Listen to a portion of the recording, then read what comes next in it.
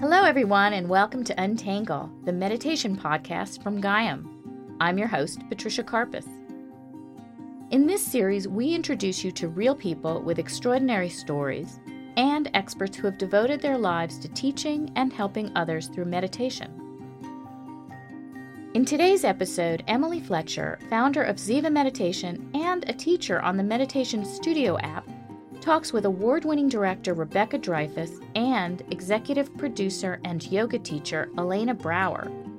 Together, they talk about their film On Meditation, a series of beautiful portraits of experts who have developed meaningful meditation practices. They're here to tell their story.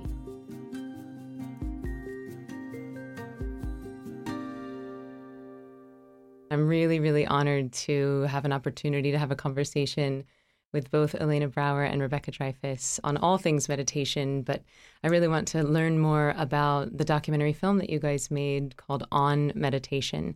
I've seen some of these portraits of, meditation leaders and meditators, and they're so beautifully shot. They're so inspiring. So I would just love to know, what was the original impetus for this? What was the original idea for it? The original idea came from just wanting to start my own practice and struggling with it, living in New York. I'm a filmmaker, just like blah, blah, everything's fast, including my mind. Mm-hmm. And so I had wanted to start a practice, and I started, and it felt really challenging to me, like more challenging than anything else. Like, ask me to do anything except sit quietly with myself. I'm sure a lot of people can relate to that. Mm-hmm. So since I'm a filmmaker, I kind of started thinking about it and do what I always do as a filmmaker is I started to explore it because I wanted to understand it for myself. And I was like, how do other people do this? And because meditation is very private and very inward, it was sort of like, how am I going to go about this, and how am I going to get access to people and how they've done it? And that's kind of where the single subject segments came in, which was like to go in deep with one person at a time, because everybody has their own way. And so much of what I was interested in is actually kind of private. And that's how it all got started. I think one of the things that was most interesting for me in this journey of doing the 10 portraits that we've done so far is really having my mind blown wide open about how many different traditions there are and how many different ways there are to meditate. And it's like, well, actually, that is like a really broad term. And that's been interesting and challenging and confusing. I very specifically wasn't picking a tradition to explore. I'm interested in people. So I was choosing people that interested me. And then it just sort of turned out that they were all coming from different traditions. So I sort of got like this sampler of a lot of different practices, and I've been doing a Vipassana practice. But that is kind of a little mind-blowing when you realize, like, it's not only meditating, it's what meditation works for you, and there's so many different types of meditation. And yeah, thank you for saying that, because this word meditation, as it's getting more popular, it's becoming like the word food or sports. And playing golf is not the same thing as playing football. Right. And they do different things to your mind and body, and it's one of the reasons why I think this film is so important.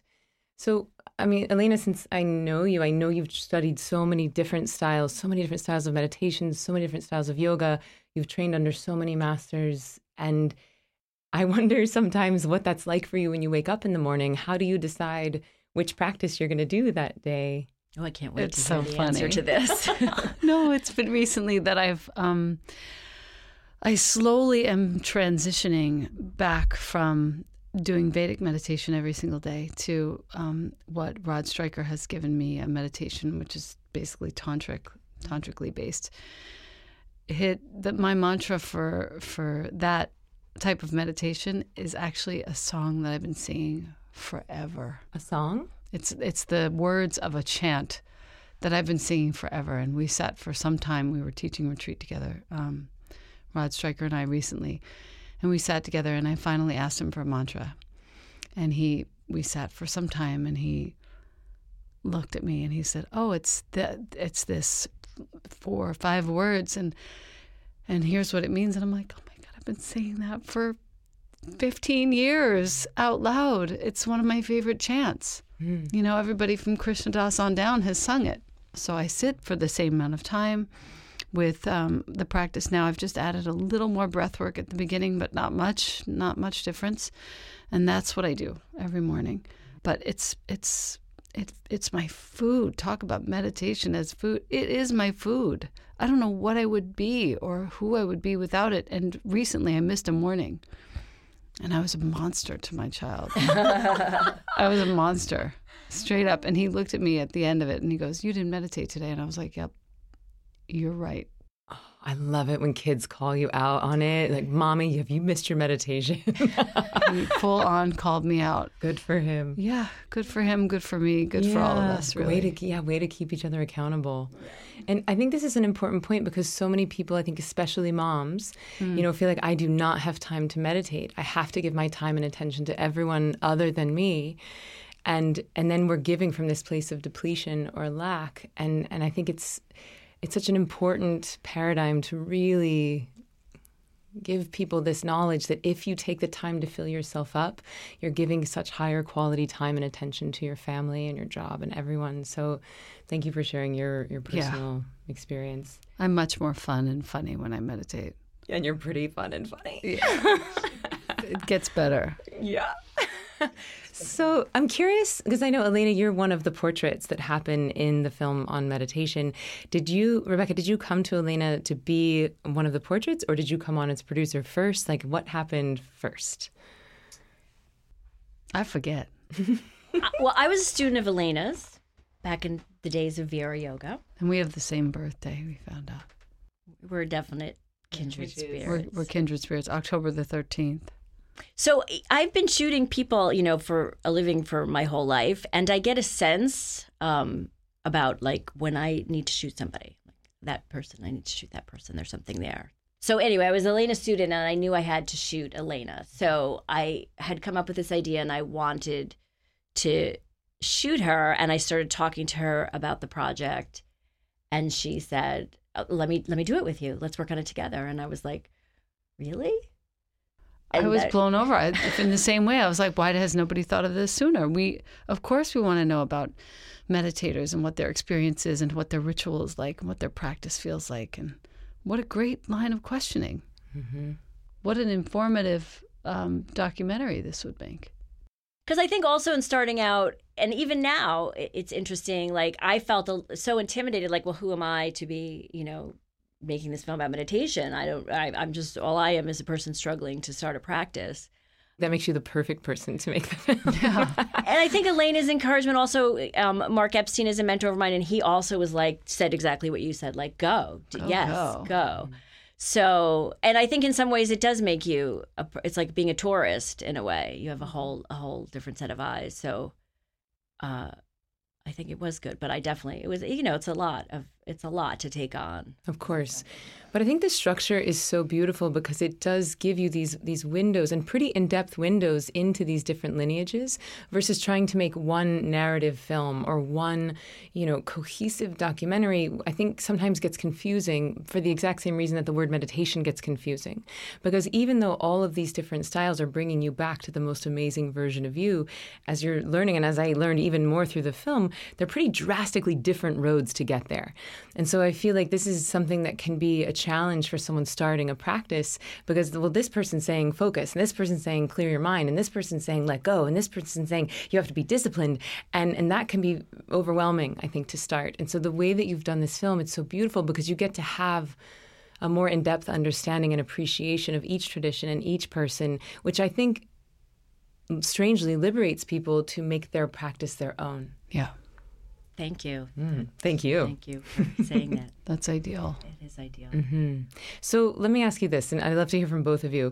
If you had a magical wand and you could wave it, and this film... We'd all be in Costa Rica. Yeah. I'd be on the beach right now. Yeah. But if you had a magical wand and you could wave it, and this film could have any ripple effect on the world, on meditators, what would that effect be? My immediate answer would be children.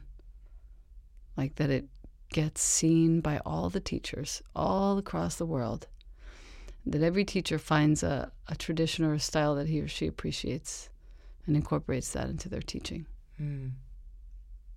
All children. Yeah. The children are the most important thing. If they can learn early how to be alone with themselves and love themselves enough that sitting alone actually feels great, like a really good refuge, we win.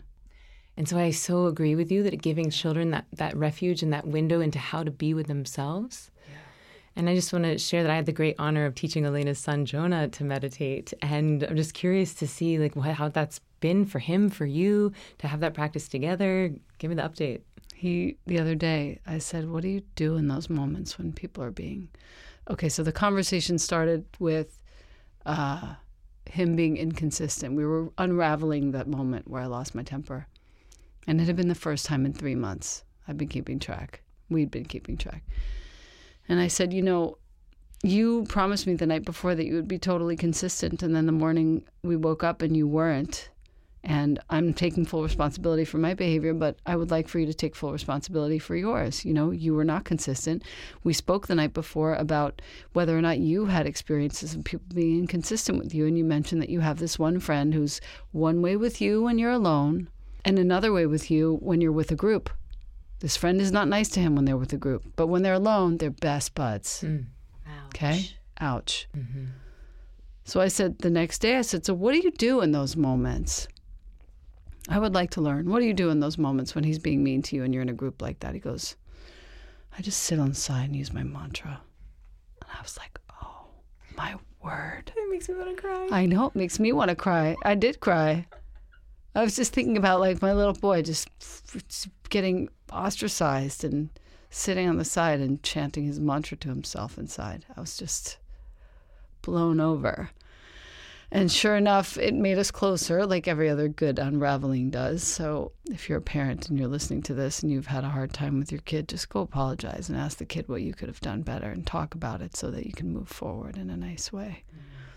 I think that all parents and all people have a lot to learn from the way that you parent. So thank you. It's a mistake from mistake to mistake. And somewhere in the middle is some really great moments.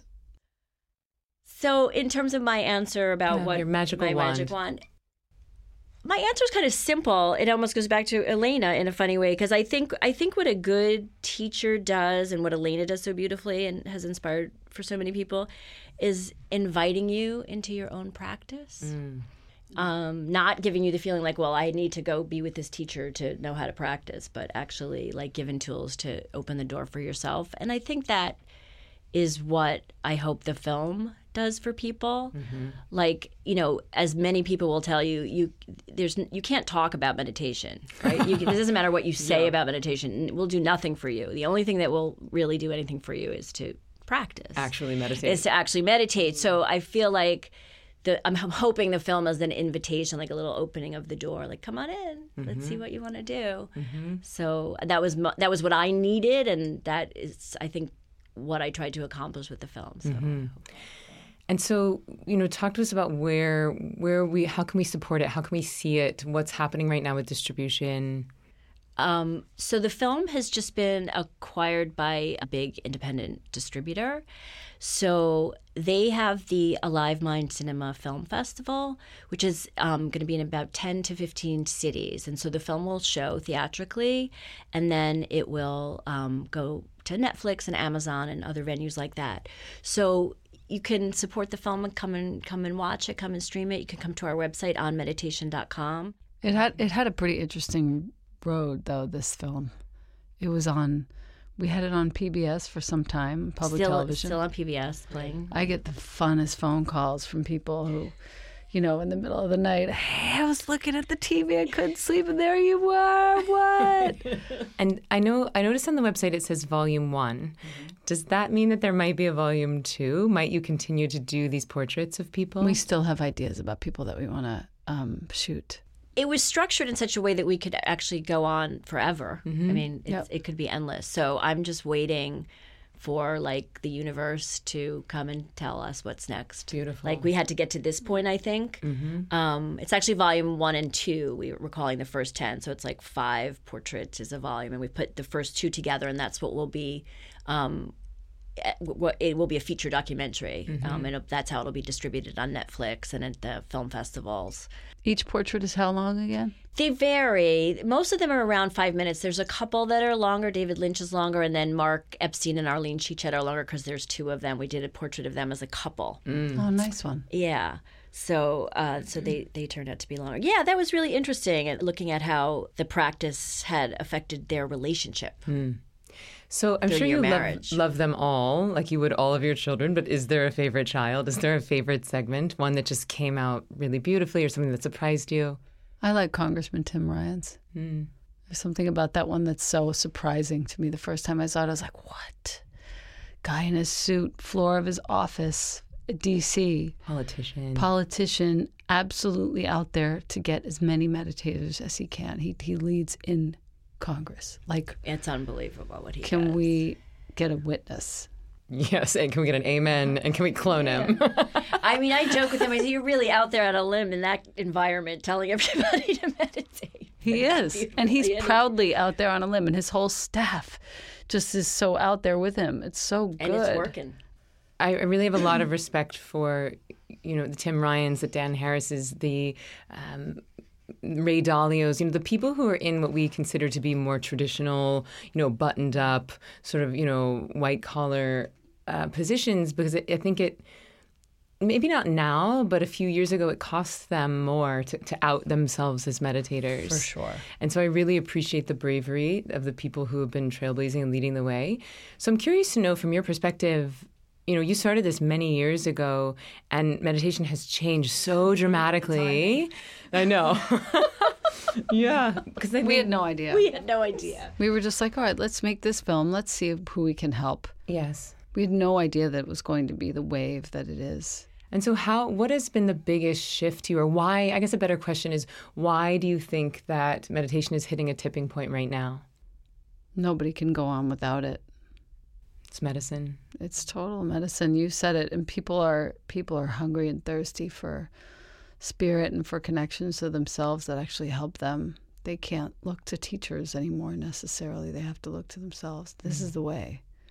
And all these different traditions and styles and studies and people, they're all taking you to the same place. You said be the highest version of yourself. I say it's finding refuge in any moment. That never moves. But it's all going to the same place. It doesn't matter how you get there. Focus, let go, mantra, no mantra, breathing, no breathing, whatever it is, you're going to the same place. Don't you feel better just from her saying that? Sure do. It feels so relaxing. Finding the refuge in any moment. Is that what you said? It's always and everywhere and never moves. And so how about for you, Rebecca? Why do you think meditation now is becoming so mainstream and hitting this tipping point?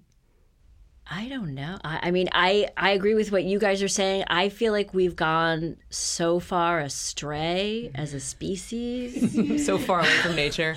Well, just from like common sense, in terms of what we value and the way we live and what we teach our children. And certainly in this country, I feel like we've gone really far away from what makes sense. And I guess there's no better way to, it sounds corny, but there's no better way to find your way home than by sitting. You know what it does also? I find that when people really get starting to meditate, there's a shift that is sometimes unrelatable to meditation, where I've noticed they start to cook more and they start to stay home more and go out less. I'm not saying that they don't have a fun life by any means, but they're even, on the other side of it, more spontaneous and more able to just go on a whim and not have a plan and have the best day ever, best evening ever, because they're meditating and because they feel so safe in themselves. They're not looking around for other people to validate them or help them feel safe in their endeavors. That's kind of important too, it feels like. Yeah, it's huge. Trusting yourself and trusting your own ability to hear, how nature or spirit or your gut is guiding you in that moment. So I'm curious to know, what kind of feedback have you gotten from the film? Not necessarily about the film, but I guess what I'm interested in is how has it shifted or impacted people's lives? How much have people given you a window into that? anytime we show it, there's a big sort of outpouring of like, I want to start a practice. I want to try it. Like, people haven't tried it. I want to try it. I think it definitely is enticing in that way. Yeah. Mm-hmm. That's been the best part, just watching how many people, even if they don't start a practice, how many people are so intentional about it after seeing the film. If nothing else, it plants a seed, or if the seed has been planted, it will water that seed. And so you'll meet people exactly where they are on the journey and help to move them forward, which is all we can ever do. Beautifully put, yeah. And I think you can plant that seed and it can have to sit there for a while sometimes, which is fine. Yeah. Which is fine. I sometimes will have people come to my intro talk and then they won't take the course for a year, sometimes 2 years later. And so that's been a big thing for me, is just relinquishing my timing and my sense of control and trusting that nature's got this. Wow, that's interesting. Mm-hmm. It's great. Mm-hmm. It's good for you. It is good for me. I call myself a recovering control freak, and I'm only recovering because of meditation.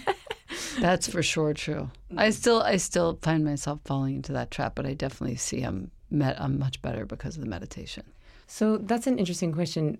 What do you think is the single most exciting shift that's happened in your life personally through your meditation practice? No more temper. Really? Yeah, except for the other day. But it was literally 3 months between the last sort of outburst of just teeth-gritting frustration with whatever the situation was. And really, if I were to back up and look at the videotape of what happened, there was no reason for me to be mad or, raise my voice in any way.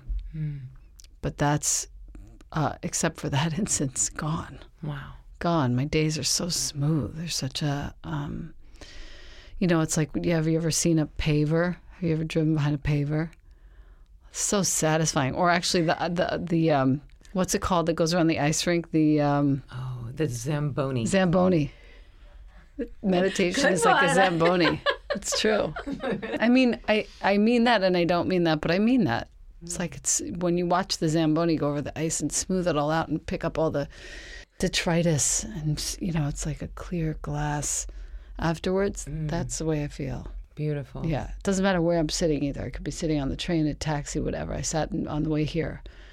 What would you say then to someone who's starting a meditation practice and they're like, well, Elena Brower doesn't have a temper anymore and she doesn't get mad at her kid hardly ever.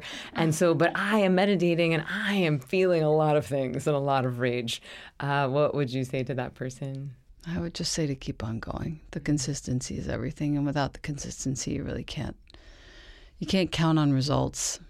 Mm-hmm. That's what I would say. I would leave it right there. Just remember this one thing. Be consistent. And don't count on results. I like that.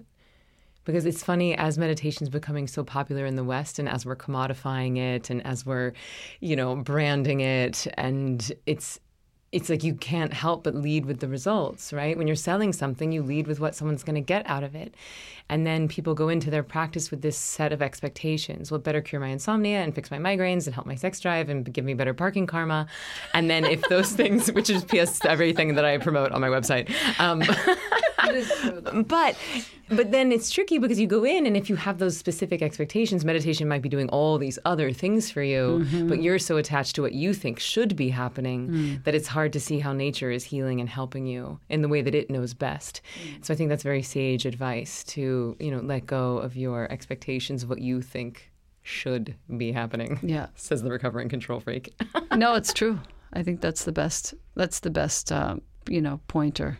So, ladies, is there anything else that you would love to share? Anything that you would love to elucidate our listeners on? No, look out for more of these portraits, though, for On Meditation, because it's getting on time to make some more. Yeah. I'm raising my hand.